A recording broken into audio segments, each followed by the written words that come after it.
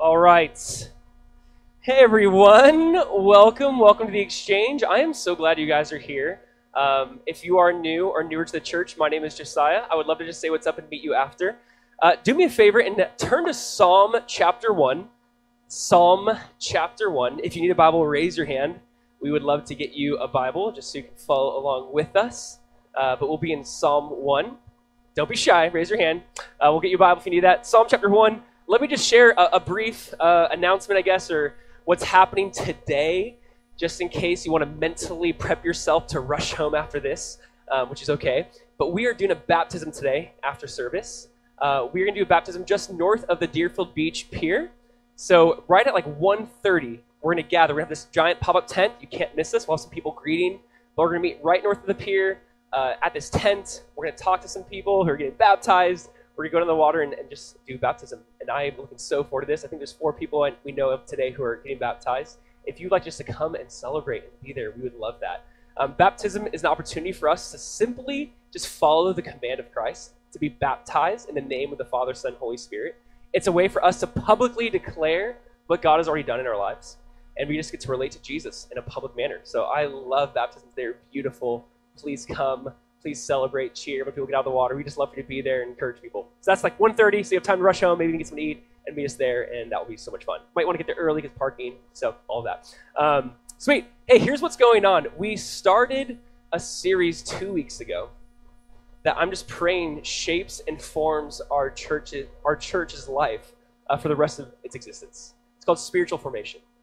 Now, here's kind of the hope and point of this. Peter said in 2 Peter 3:18, grow in the grace and knowledge of our Lord and Savior, Jesus Christ. There's a lot of verses that talk about growth. We love growth. We love to talk about growth, growing in character, growing as people, just growing in general. And the question that we don't often ask or maybe get to is how? Grow in the grace and knowledge of Jesus. Okay, great. How? How do I grow in grace? How do I grow in the knowledge of Jesus? Like, what do we practically do? So spiritual formation, or spiritual disciplines, or spiritual rhythms, or means of grace, whatever you want to call it, is a way for us to grow in the grace and knowledge of Jesus. So here's kind of our working definition. Again, we started this 2 weeks ago.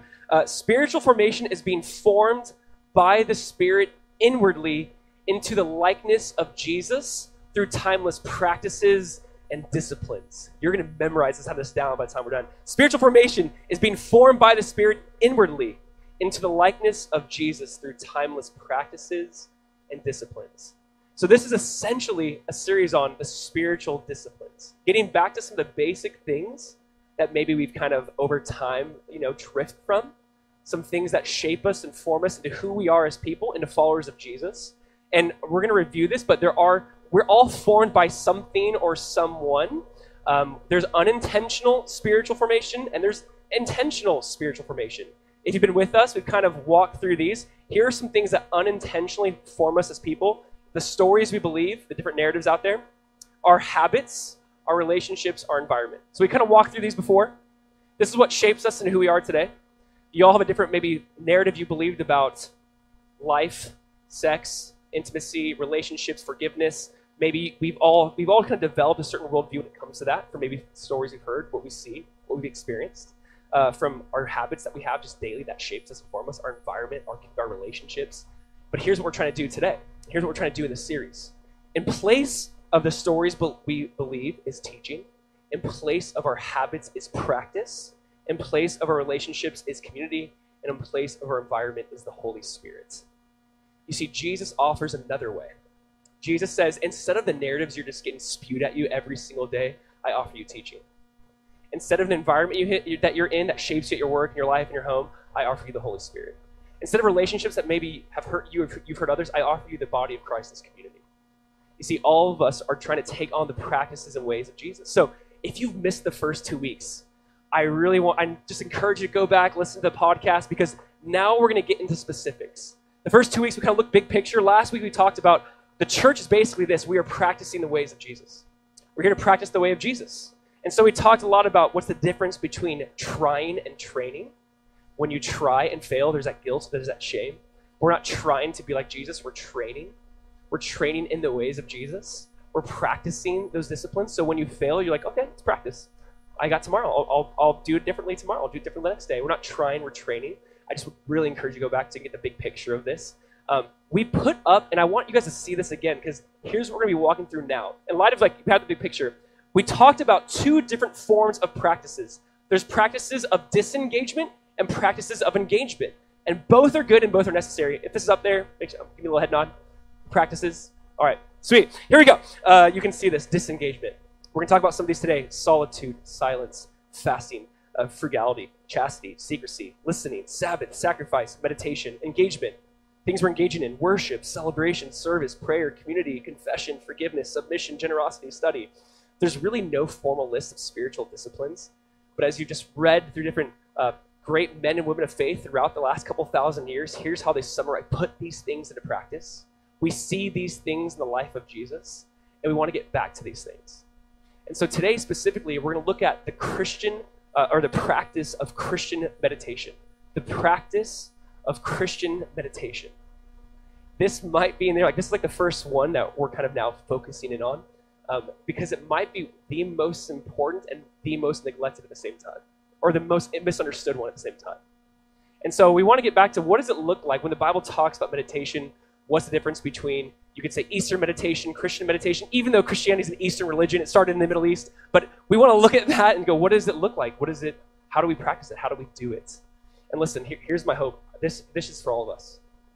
See, we look at these disciplines because if you're struggling with something like pride, you might need confession, you might need community.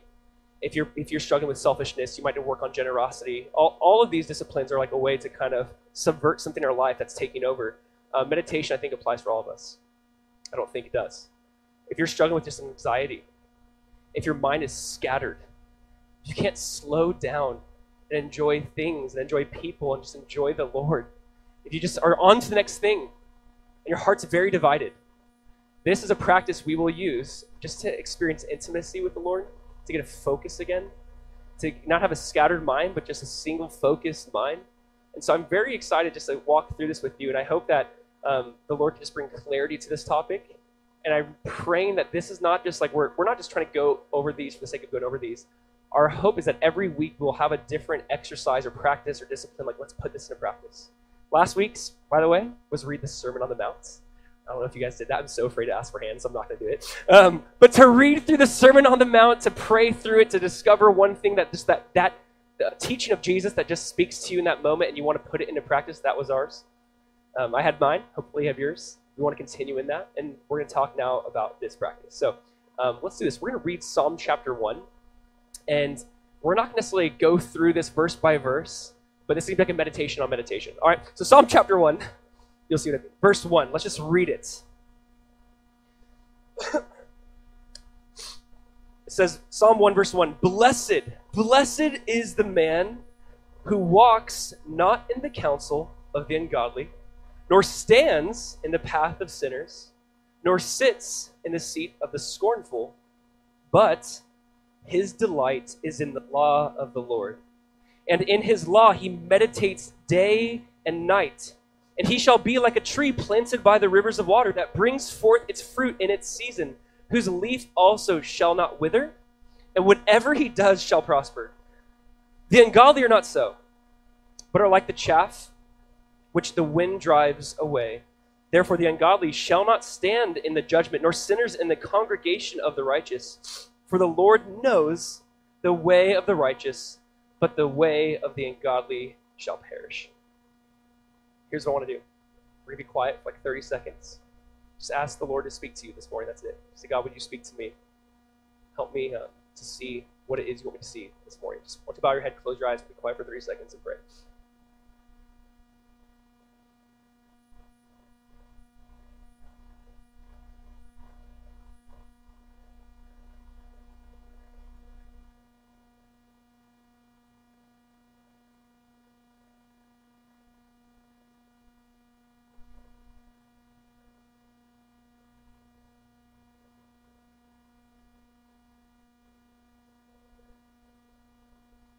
Father, we thank you so much just for your word, that it really is a lamp unto our feet, a light unto our path. Jesus, I just ask that you would just expose those areas in our life that maybe we're still holding on to. that Spirit, you'd bring healing, they bring clarity. That God, maybe just for believers who've been walking with you in this place for a long time, but have drifted away from these practices, that our hearts would be just attuned back to it. And those who are brand new, maybe those who don't yet believe in you, Jesus, that they would even take on practicing meditation in your word by your Spirit. Jesus, I pray that you bring clarity today to this topic, that we would practice it, that we'd experience freedom from this anxiety, from depression, from loneliness. Jesus, I just ask that a beautiful work would take place as we put your word into practice. In your wonderful name, Jesus. Amen. I think you would agree that life is loud. Life is very loud. My life is loud. I have a 4-year-old and an 8-month-old. My life is extremely loud. South Florida is loud. My wife's like, you're loud. I know, that's true too. But life is just loud. I think it's very distracting where we live. Even when I say, hey, let's be quiet for a little bit. Some of you are like, quiet?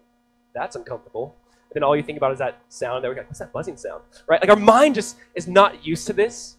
I think silence is not normal for us. It's bizarre to me how silence these days, even in a conversation with people, when the conversation gets quiet, like, what do I do? What do I say? Maybe you don't say anything. I don't know. Right? Just quiet is so uncomfortable. The other night, this week, I just wanted to go on a walk and practice these things I've been reading through and praying through. I just want to go on a walk and be quiet. That's it. I want to go on a walk, be silent, be still, pray a little bit, but just spend a few minutes being quiet. As I walk outside, I'm just like, it's night, it's late. I have my normal kind of workout clothes on, but I'm walking, and I'm like, this is kind of weird. People are going to think I'm up to something. I'm like, I can't just walk. They're like, he's not sweaty, he's not jogging, this guy's up to something. So I literally went back inside and put headphones in and put nothing on. I had to go back inside, put headphones in. I'm walking around pretending to listen to something because I don't want people to think you're like, Josiah, that is, I know, we just live in a weird time.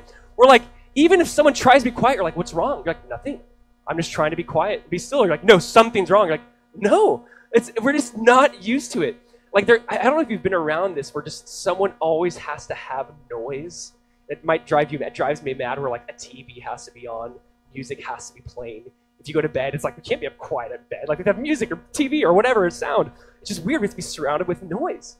I was a youth pastor, and a few years ago, we had a kid walk into youth group and sit in the front row, and he had his headphones on, and I didn't notice during worship, and I get up there, and he has his headphones on, he's jamming.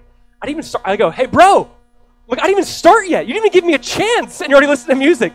I'm take it. I don't know. I've never, I was so angry to see it. You have to, listen to something instead of listening to something? What is that? We just have to be surrounded with noise.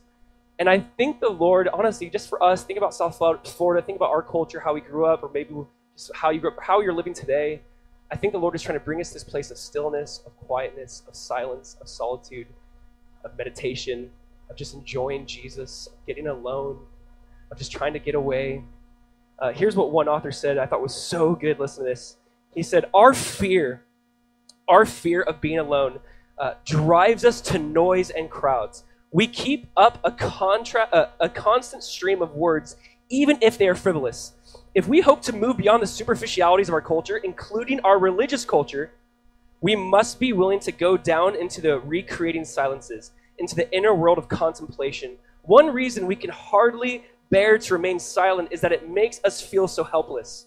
We are so accustomed to relying upon words to manage and control others. If we are silent, who will take control? God will take control. But we will never let him take control until we trust him. Silence is intimately related to trust. We're going to talk more about silence and solitude because they are key components of meditation. I wanted today just kind of give you the DNA of meditation. It's hard to really describe or define Christian meditation. So I'm going to try to more show you the components of what it looks like, and there will be some sort of definitions here and there scattered throughout. But I want you to kind of just see what the makeup of it, what it looks like, because this is going to be so important. So the question is obviously, what is meditation? What is meditation? What is the practice of Christian meditation? What does this look like? And for me, simply put, it's allowing the Holy Spirit or giving time and room for the Holy Spirit to move in our lives, to just experiencing the voice of God, to hear from him, to be still, to experience God's leadings and promptings. Meditation's a way for us to take the Word of God with the Spirit of God and just say, Lord, speak and move. Be quiet and be still. I'm going to listen. I'm not going to read the Bible like I read the newspaper. I'm going to approach it differently. We're going to talk more about that. Here's probably the best working definition or explanation of meditation. And I want you guys to hear this. This is so true, and it's hard for me to put into words. Like, what is this? Here's the idea. What happens in meditation is that we create the emotional and spiritual space which allows Christ to construct an inner sanctuary in the heart. We're allowing Christ to create an inner sanctuary in the heart. Richard Foster, the guy who wrote about this, did a wonderful piece just on Christian meditation. I would encourage you, we have that book in the back if you want to pick it up. But he just goes, it's giving just room for God to create a place where we can meet with him inwardly. So 1 Corinthians 6 says, your body is the temple of the Holy Spirit. That you and I were bought at a price. 1 Corinthians 6, you and I were bought at a price. God did not buy you or buy me with perishable things like silver or gold, but with the precious blood of his son, Jesus. And he goes, you were bought at a price. Therefore, glorify God in your body and in your spirit, which are his. And your body is the temple of the Holy Spirit. So we see this idea that our body is literally where God meets us. It's unbelievable. I really want you to think about this. God used to meet in the temple, in the tabernacle, things that were man-made. And the New Testament says God doesn't no longer meet in these spaces that are made by man. He meets within us what he created. This is where God wants to commune and meet with us. And that is a beautiful thing. I think of Revelation chapter 3, verse 20, where Jesus is speaking to the churches. And Jesus simply said, behold, I stand at the door and knock. If anyone hears my voice and opens the door, listen to this. I will come in and dine with him and he with me. Sometimes we use this verse for like non-believers. Like, do you hear that? Jesus is speaking to the church. He's going, I'm standing at the door and knocking. Just open. I'll come in. I'll dine. I want to commune with you. I want to relate to you. I want to have intimacy with you. I want this to be a perpetual thing, an ongoing thing. You know, I don't know if you have a spot in your house where you try to get alone with God, or it's hard in South Florida maybe for me. Like I had spots when I grew up in California, like I would try to go get alone. Here it's so hot. I'm like, I don't know where to go. But I don't know if you have like a chair. I don't know if you have something you go to, and it's beautiful, and you kind of meet God there and just be quiet and still. And the idea was hopefully, you can just do that anywhere. You know, honestly, theologians write about this, and they go, Christians who practice meditation eventually get to something called contemplation. It's like they're a walking temple. They're constantly aware of the presence of God. They're constantly practicing just communion with God. And that is something we're working towards. That's something I attain, that is something we practice, just constant meditation anywhere, in any scenario, like where you can have chaos happening and have that. But it might need to start in quietness at your home, alone, being still. And that is great, and that is absolutely okay. You see, I used to be kind of, I don't know, I used to hear people say a phrase that would frustrate me, and now I love it again. So we tell our kids, and I grew up with this, ask Jesus into your heart. And I used to be like this biblical obnoxious person, well, where's Jesus? I don't see that in the Bible. Where does it say ask Jesus into your heart? You know what I do see? It's Ephesians 3:17. I love this. It says that Christ may dwell in your hearts through faith. Now, I talk to my son, it is different. I grew up with this. I think I had an overemphasis on this, and then I started I hated this idea of Jesus does not dwell in hearts. What is that? I'm like, no, that Christ may dwell in your hearts through faith. This idea of meditation is just enjoying that. Do we enjoy that? Do we enjoy that the Spirit of God dwells in us? That Jesus dwells in your heart through faith? That you can have that communion and intimacy with God? So let's just talk about this, all right? So 3 components today of meditation that I do want us to see. I want us to look at and we'll dissect and get into. But first thing is this, silence and solitude. Number 2, another component that's very necessary is scripture. And the third component is listening. I feel like this is just like the cake mix of meditation. I don't know. But it's silence and solitude, scripture, and listening. So let's look at the first thing today, all right? Let's talk about this. Number 1, silence and solitude. This was almost its own teaching. I still might make it its own teaching because it's that necessary. You kind of can't have the practice of meditation without silence and solitude. And you're like, why are they two things? Not why is this one point? Because you kind of can't separate silence and solitude. They need each other. They are two sides to one coin. So it's very hard to say just solitude or to say just silence. You need both silence and solitude. One person said silence is the way to make solitude a reality.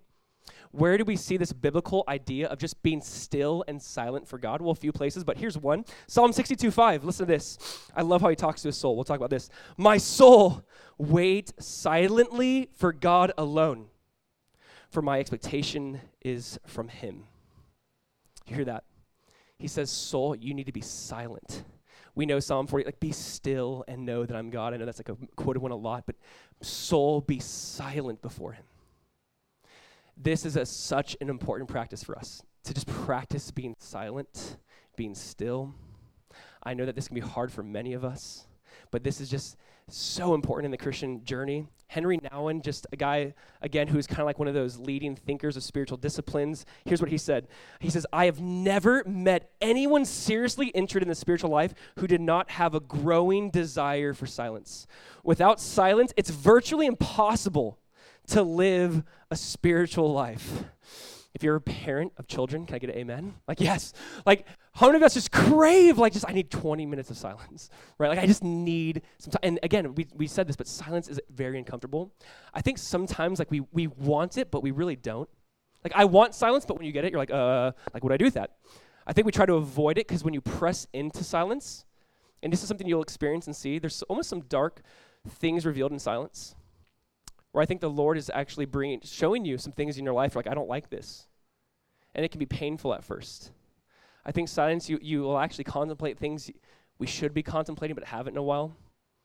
Again, I do think it's an interesting thing in Ecclesiastes where he says, it's better to go to the house of mourning than to go to the house of laughter. That's an interesting verse. He's like, it's better to go to a funeral home than to go to a comedy club. Like, what? No. Like, no one's paying tickets to go to a funeral home, right? Like, I don't want to do that. Like, that's terrible. But he says, why? Because the living take it to heart. There's something about being silent. You think about just your life. You think about your brokenness, your humanity. You think about what happens when I die. What's next? What is this all about? Why am I here? And those are some questions I think the enemy would love to not make us ask. Some of you haven't asked that question in a long time. You're like, of course life is about making money and just having self-indulgence and do whatever I want with whoever I want, whenever I want. And God's like, no, there's something bigger I want you to ask. There's another question. There's other questions out there.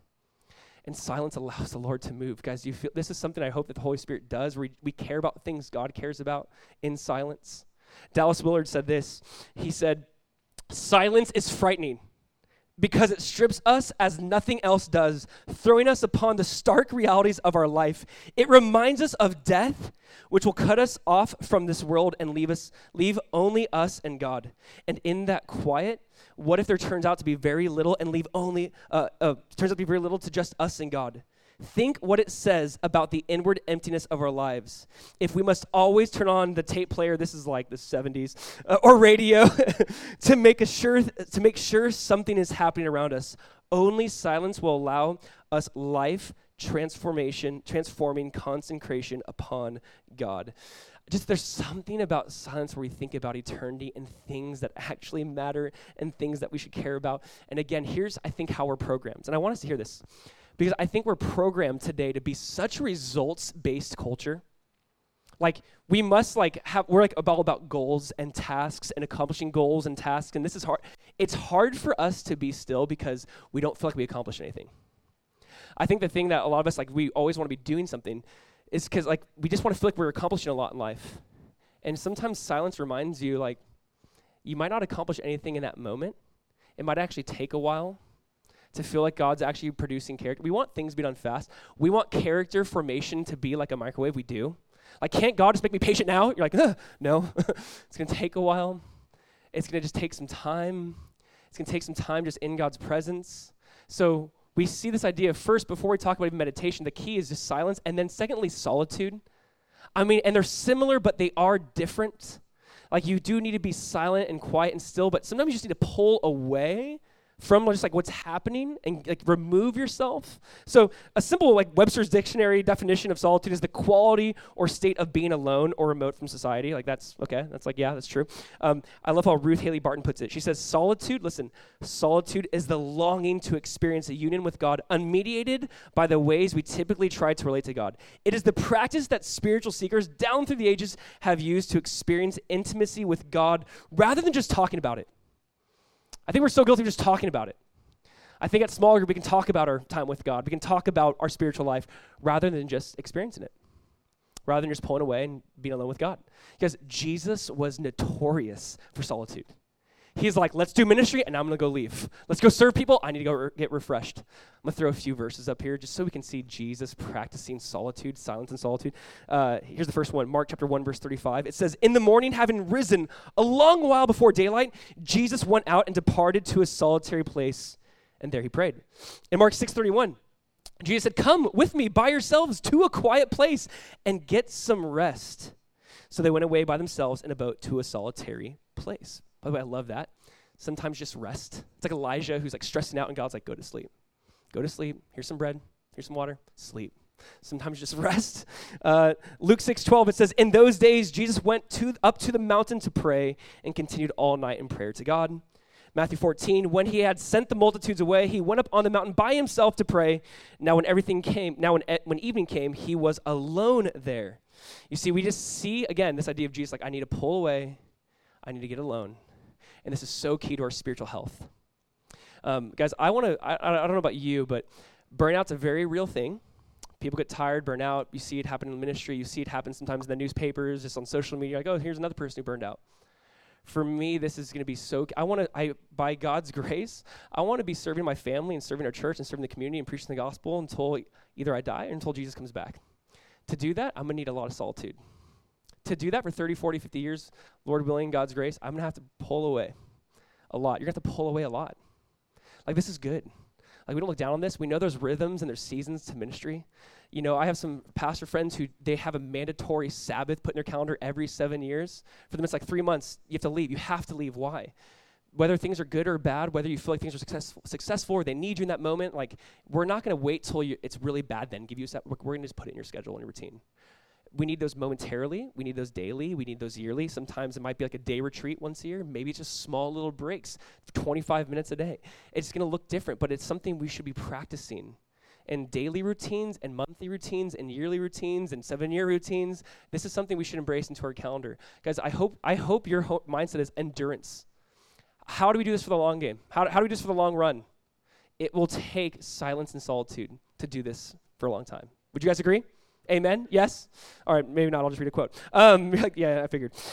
Here's what Dallas Willard says. Solitude frees us. Actually, this above all explains its primacy and priority among the disciplines. The normal course of day-to-day human interactions locks us into patterns of feeling, thought, and action that are geared toward a world set against God. Nothing but solitude can allow the development of a freedom from the ingrained behaviors that hinder our integration into God's order. This is something that we will absolutely need to get through, to just do life, to do ministry with Jesus. Again, here's something I want to point out amongst solitude. I think hurry is the enemy and the opposite of this. So Jesus was busy. I mean, he did a lot. His schedule was full. But do we see that Jesus was busy but never in a hurry? Jesus had things to do, but people would stop and interrupt him, and he'd be like, yeah, let's talk. He was busy. He wasn't in a hurry. I was really challenged by this thought this week because I feel like I can be in a hurry many times, and how hurry is just counter to, like, love. It's very hard to love people when you're always in a hurry. It's very hard to look someone in the eyes and give them your undivided attention when you're like, can you just hurry up? I'm so guilty of this. I think this is one of those things where God's like, I want you to love people well, be present, be in the moment, don't always be in a hurry. If you feel that way, maybe silence and solitude is that thing for you. It's that way to get away. You know, I think in many ways, it's not going to be something catastrophic that maybe takes someone away from their faith, but just a small little thing. It's just kind of the mundaneness of life. It's just something that we were overlooking, and it led to someone's downfall. John Ortberg, who just writes, again, a lot about this and been very helpful for me personally, he said this, for many of us, the great danger is not that we will renounce our faith. That's not the great danger. It is that we'll become so distracted and so rushed and preoccupied that we will settle for a mediocre version of it. It's not that you're going to renounce your faith, but you just might settle for a mediocre version of your faith. This is the great danger, he says. Are we settling currently for a mediocre version? The idea is silence and solitude is a way for us to get refueled and recharged. You know, one person said, I used to think it was a way to get refueled and, like, to get out of the rat race so you could enter back in. He goes, but actually it's a way for me just to avoid it altogether. It's not like, let's just get refueled and get back into the rat. It's like, how do we just realize we're playing a game we shouldn't be playing? We're jumping into this, like, craziness of life that I shouldn't jump back into.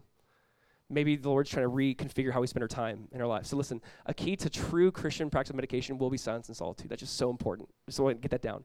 So as we get to this more at the end, we're going to talk about you can't really do it unless you're alone, unless you're quiet and still, and you have to have this listening ear. So let's go to number 2. Another DNA component of just meditation is simply this, Scripture. Scripture. All right, number 2 is Scripture. Why don't we read Psalm chapter 1 again? Psalm chapter 1, verse 1, not the whole thing, just a few verses. Psalm 1, verse 1. Listen to what the psalmist says. Verse 1, blessed is the man who walks not in the counsel of the ungodly, nor stands in the path of sinners, nor sits in the seat of the scornful, but his delight is in the law of the Lord, and in his law he, say the word, he meditates day and night. He shall be like a tree planted by the rivers of water that brings forth its fruit in its season, whose leaf also shall not wither, and whatever he does shall prosper. All right, blessed is the man. This word blessed is so much more rich than our word. It's almost like, it literally can mean, oh, how happy is the man. Oh, how fulfilled is the man. Oh, how content, and just has well-being. Verse 3 says he prosper in whatever he does. Not that there won't be difficult times, not that there won't be dry seasons or painful seasons, but even in those seasons, you can still prosper in what he does. And he goes, that man who's blessed in all that he does delights in the law, meditates on the law day and night. He meditates on the scriptures day and night. He loves the word, knows the word, memorizes the word, comprehends the word, applies the word, meditates on the word, does the word, everything you can think of, right? He's like, this is the man who's blessed and prospered in what he does. This is so good. He's basically saying you're going to be stable. You're not going to be like the wind. You're not going to be like chaff that's just driven by the winds. There's going to be like a tree planted by the rivers of water, has a source of life, source of water for health. I think really for all of us, you could say, what's the secret to like, are you in the word, connected to the word? Are you drawing your strength from the word, meditating on the word? This will make you like that tree planted by the river of water, just that you bring forth life. This is so important when he's talking about scripture and meditation. So let's just talk about this. I don't know if you've ever asked this question. Why is Psalm 1 Psalm 1? You're like, no, of course not. All right, why is Psalm 1 Psalm 1? Like there's 150 Psalms, and they're not necessarily in any particular order. There's 5 different books that make up the Psalms. But why is this the first Psalm? You know, it's interesting. Psalms is kind of like the Hebrew hymnal. It's the Hebrew book of praises. But Psalms, the book of Psalms, and it's always say like, whenever someone says Psalms 1, I don't know why it bugs me. I'm like, it's Psalm 1. It's not like, oh, sorry. But the book of Psalms, again, 5 books, Hebrew praises, Hebrew hymnals. But the idea was this is a book of prayers. This is people's praying, talking to God. It's just people like maybe venting a little bit, being open and honest, transparent. You're seeing their true colors, true emotions in this. And it's very interesting because there's a couple of different kinds of prayer. Next week, our topic on spiritual formation is prayer, which I can't wait. But there's a couple of different versions of prayer. One is this. There's initiating prayer and there's answering prayer. Can you write that down? Initiating prayer and answering prayer. Can you say that with me? Initiating prayer. Say initiating prayer. Say answering prayer. Here's the idea. A lot of times we pray, we initiate, we start off. We're like, hey, God, help me. My life's pretty bad right now. Like, we start the conversation. I don't know if you've ever been stuck in a conversation with someone where they started off, and you're like, I don't want to be in this conversation. So, like, but if someone's like, yo, so how about those Miami Heat? Like, they got Tyler Hero and Jimmy Butler now, and you're like, I don't care about, like, for me, I care. But you're like, I don't care about sports. And you're like, yeah. And you're like, maybe, and it's very hard to change the topic when someone else initiates it. Here's what we do to God. We're like, God, let me go with you. Like, we kind of like, word throw up on God. I love how Ecclesiastes is like, you are God in heaven, here I am on earth. I'll let my words be few. Maybe prayer is more about listening than even talking, which we'll talk about more. But there's this idea sometimes of just we can try to direct the conversation with God, but what if, here's what meditation is. What if we allowed God to direct the conversation? What if we let God start it off? So for example, we can go to God and be like, God, I'm here to confess this sin. And maybe there's guilt and shame. Maybe there's too much guilt and shame. You never know unless you open the word and let God speak to you. Maybe there's not enough in a sense of like true, like that feeling of true, oh my gosh, I can't believe I keep going back this time and time again. Here's what the word does. The word, let it be an answering prayer where you're taking in the word of God and God's directing the conversation, God's speaking over you, and in response to that, you're going, yeah, Lord, I agree. So here's what meditation is. Let's just say, for example, you read a phrase, my peace I leave with you. Something Jesus said, my peace I give to you, my peace I leave to you. What we can do is read that and like study it and try to exegete it. Peace, shalom. Shalom means, and like we'll try to like work it through, and it's not always a bad thing. We're going to talk about study and studying scriptures, again, soon a part of this. But here's what meditation is. It's not just you saying, let me exegete this passage. It's like, let me seek to enjoy it. Live it out, receive it, talk it over to God. God, you say you leave your peace with me. What will that look like? If if I'm truly a recipient of peace, how would I live my life? Why am I not living my life that way? Why do I seem like an unpeaceful person? Meditation is taking that truth and just tuning it over with God, talking it over with Him. Hey, God, what would it look like to be a person of peace? Why do we see so little of it? See, why do we read the Bible like a newspaper? Like, I just want information, give me the download. And rather than just communing and personalizing and just taking this and enjoying it in, do you not notice the psalm where he goes, my soul waits silently for God? Half the psalms you feel like they seem crazy, like they're talking to themselves. They're like, soul, hope in God. You better hope in God, soul. I love that. That's meditation. Meditation is just like saying, God, here's your word. I want to receive it. I do want to believe it. I want to exercise it. I want to ask questions about it. I want to be silent and wait for you to respond to me. You know, Tim Keller, I think, probably had the best response to meditation, and rather than me trying to like say it, here's his words. Please do not miss this. Please do not miss this. Here's what he says about meditation. He says, meditation is getting your heart by sort of the scruff of the neck and looking at it and saying, how should you be if you're that forgiven? How should you live if you're that loved? How should you behave if you've been bought at such an incredible price? Look, soul, think it out, soul. What are you doing? You're not actually praying to God yet, but you're not just simply studying in a kind of detached way. You're meditating. You're listening and reflecting and communing in your heart. You're thinking out the implications until it begins to speak to you so you can answer God with it. So good. There's a side of meditation where you're grabbing your soul by the scruff, like, soul, why are you not hoping in God? Why do you read the scriptures all the time and it just kind of goes in one ear, out the other? Soul, stop it. Like there's something about just talking over with the Lord. And it's crazy when you actually do this, when you're not just trying to read to get information, but you're trying to read, to commune, to enjoy, to just listen to the Lord, how you just kind of go about your day differently. You know, I want to give you like a practical example. For me, I've been thinking about Proverbs 23:17. That's been something I've been just meditating on. To let not my heart envy sinners, but that daily I shall continue to fear the Lord. That's just something I've been trying to chew on. Why is my heart prone to maybe envy? Why daily fear the Lord? And God, am I fearing you? What does fear look like? What does the fear of the Lord? I don't know. My heart's just been reflecting kind of on that passage, chewing it over. I read the book of Jonah recently. I wanted to read the entire. It couldn't be. I'm trying to give you examples of this. It can be small things. It could be like big things. I read the book of Jonah, not a big book, but I just been like thinking about the whole book of Jonah. I don't know, like the whole big picture, like all of it's weird to me. You know, I don't know. I feel like God's directing me to do something with it because there's something about that my heart just keeps thinking about and going back to. My thing is, meditation can look different, but it is just chewing it over, talking it over with the Lord, reflecting, being quiet, being still, waiting, asking for the application of it. Here's kind of how I put it down or try to write it. Meditation allows the Spirit of God to take the Word of God to produce the life of God. Meditation allows the Spirit of God to take the Word of God to produce the life of God. There's two big components in meditation. It's said here. It's the Word of God and the Spirit of God. So both are so important. Christians, please listen up. In the New Testament, we see these big thoughts, that the Word of God dwells in you and the Holy Spirit of God dwells in you. Colossians 3:17 says, let the Word of Christ dwell in you richly. So first of all, get that word in your heart. Hide it in your heart and know it. Get that word. Be in the word. Love the word. But get that word in. It dwells in you richly. And then Romans chapter 8, verse 9 says a similar thing but different about the Spirit. It says, you are not in the flesh but in the Spirit, if indeed the Spirit of God dwells in you. Now, if anyone does not have the Spirit of Christ, he's not his. So, as a believer in Jesus, you have the Word of God dwelling in you and you have the Spirit of God dwelling in you. And here's what meditation is. It's presence and it's meaning. And please don't get lost here. It's presence and it's meaning. Presence without meaning is kind of disturbing. Meaning without presence is lonely. So, for example, when I say presence without meaning is disturbing, if I just had someone standing up here just staring at you guys all the time, you'd be like, yo, who's that dude? What is that dude? Is he part of this? Like, if he's just staring at you guys, you're like, Josiah, like, what is it? That would be, if you just walked into Starbucks and you like stood in the middle of the store and just like stared at the baristas, and they're like, you waiting for coffee? Like, nope. Just my presence. You'd be like, oh my gosh, this is so scary. Presence without meaning is disturbing. But meaning without presence is lonely. If you have a love letter from someone who passed away, maybe you might have their words, and it might mean a lot, but without their presence being there, it's very lonely. Think about the Bible in this way.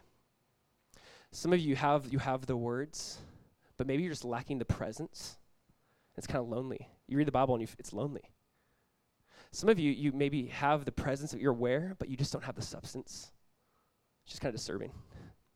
You see, the idea is the Word of God dwells in you, the Spirit of God dwells in you, and it's to produce that commune, that life with God, that intimacy with God, just saying, God, I want my life, and I love again how Richard Foster talks about it. I want my life to be that portable sanctuary, just where I go, just you're with me, you're in me, I'm aware of you, I'm constantly aware of you, I'm constantly contemplating you, thinking about you in this moment. How would you respond? How would you react? Your word is in me, your spirit's in me. It's combined together to create like intimacy and peace and things that are no longer theoretical. I get it, church, we get it, the world gets it. They see us sometimes and go, you like love the Bible, you talk about the Bible, but I don't see it in you. And like that's where meditation comes in. Like, yes, it's sometimes we do quote it or memorize it, but we don't live it and enjoy it and experience it, and that's why we meditate on it.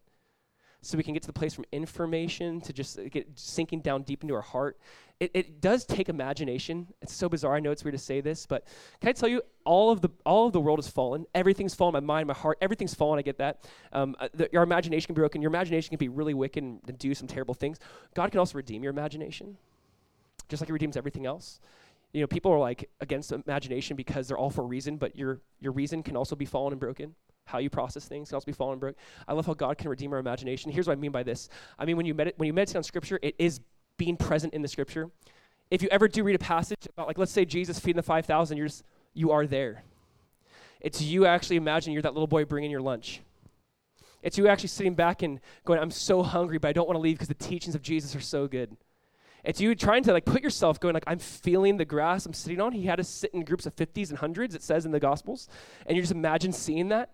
And you're like hearing the love and tone of Jesus. Everyone's hanging on to every word. They don't even care that they're hungry. It's like you're going, I'm just like I've experienced hunger right now, I'm experiencing this hunger for the word of God.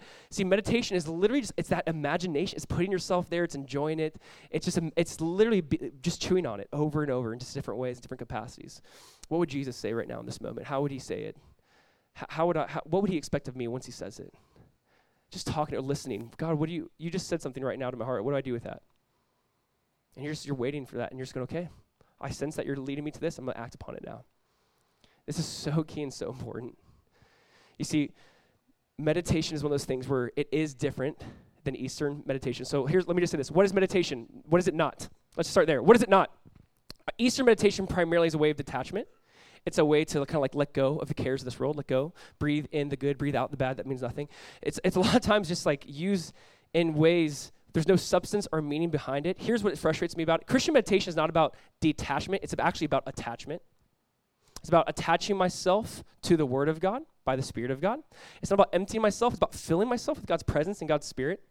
You know, in Eastern meditation, primarily the idea is kind of like you should remove and get rid of all desires, and that is their chief desire, which is hypocritical, obviously. They're like, oh, my desires have no desires. Like, well, that's your desire. Christianity, you're just saying, listen, it's not about detachment. It's about being attached to the one who created me and knows how He made me, knows how I'm wired. I want to be attached and connected to Him. See, now what do we meditate on? And there's more things than this, I really do believe.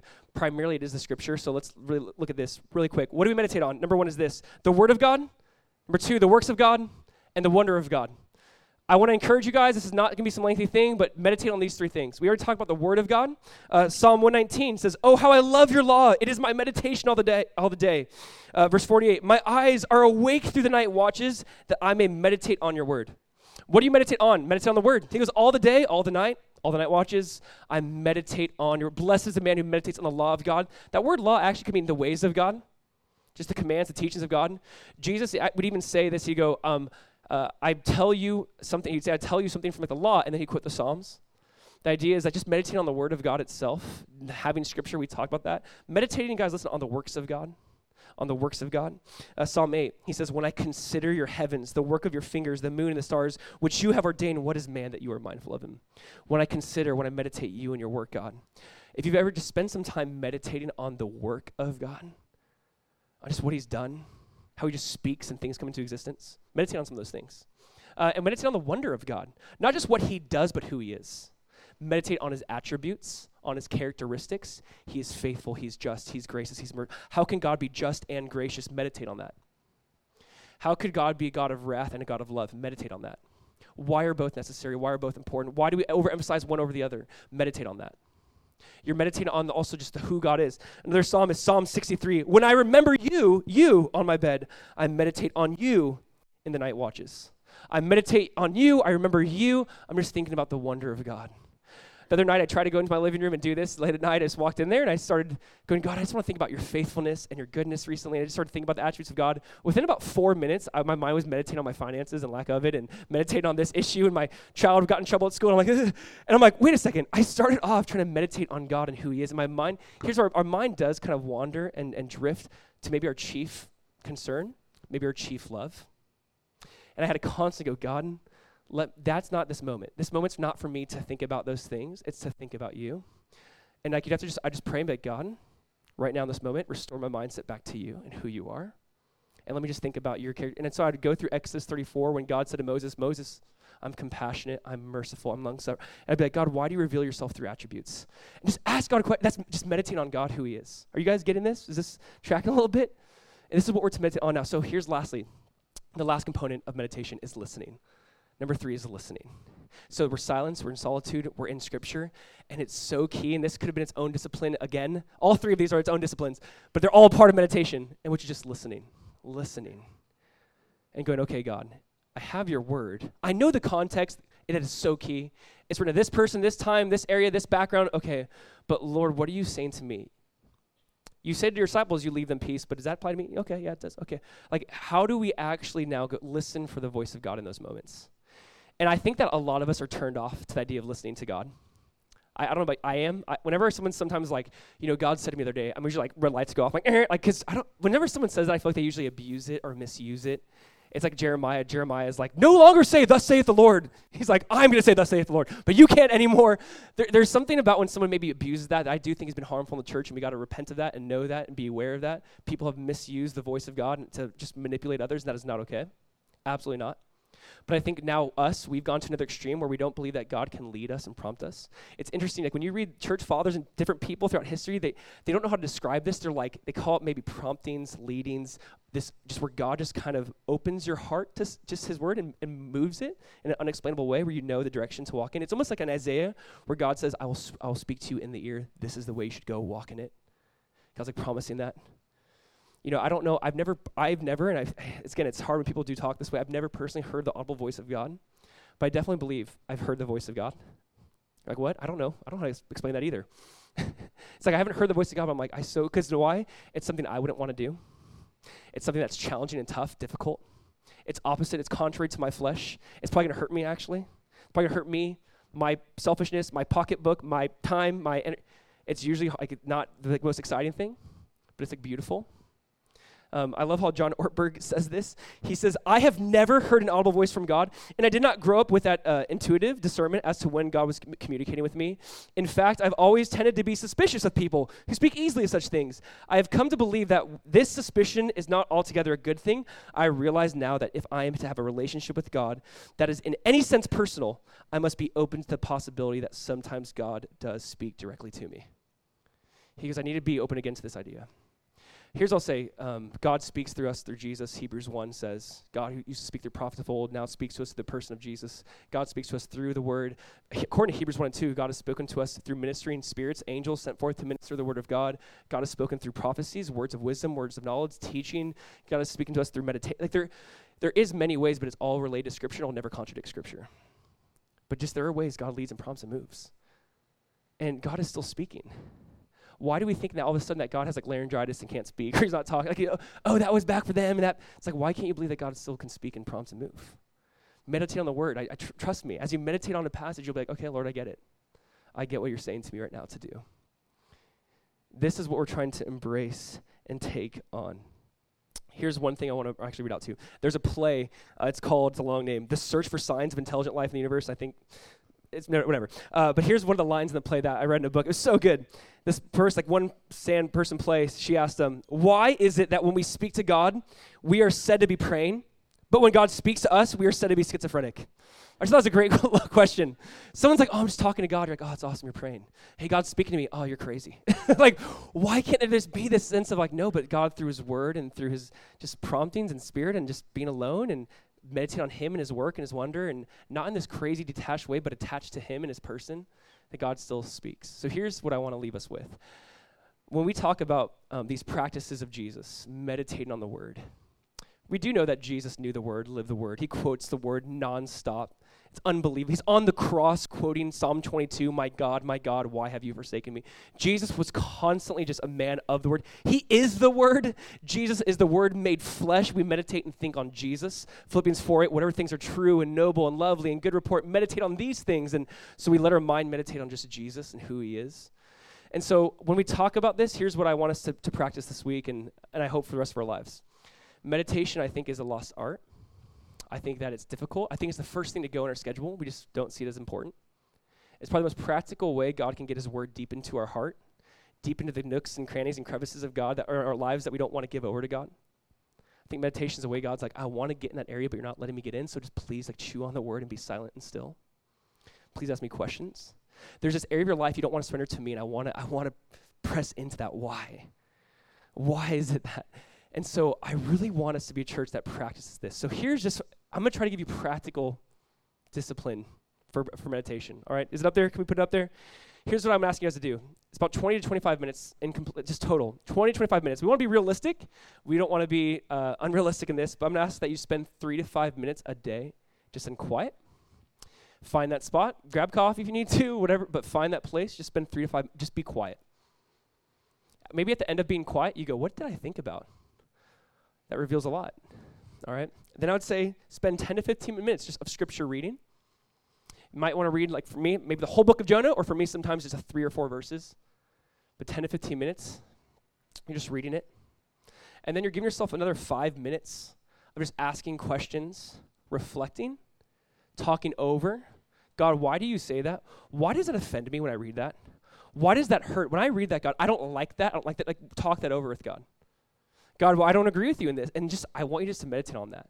God, what is it you want me to do with this? Why did you write that? Why did you say this? How do I live this out? And then just be quiet again. That's not there, but just be quiet again. As you're reflecting and talking, just be quiet. Pray and close out. Whatever the Lord reveals or presses in. There are times this is really fruitful. There are times it's not. If you feel like for a while it's not fruitful, doesn't mean you stop. If you feel like there's times where you're pressing into this idea of meditation, you're like, that wasn't really good. Don't stop. We don't try, we practice. We train. And so I'm going to say, just keep practicing that. There's times where I feel like, man, that was really good. And then you walk away with that word for the day. It's almost like meditation is going, God, what's the game plan for today? Okay. Awesome. Let's go. And you just spend 20, 25 minutes. None of this is weird. None of this is crazy. None of this is like, oh, Josiah, meditate. This is just, God, I want to be quiet and still in your presence. I want to hear from you. I want to be, and here's what I try to do. When I read a scripture that I ignore and move on, I like that one. I usually try to go back to that one. I kind of ignore because I'm like, why did I ignore that? God, were you trying to, my heart's prone to ignore the heavier verse. I always want to cling to the promises versus I don't like that. This is a promise, I'll keep it. That one, And I'll just say press into those verses that maybe are difficult and just let the Holy Spirit move and work. Is this practical enough?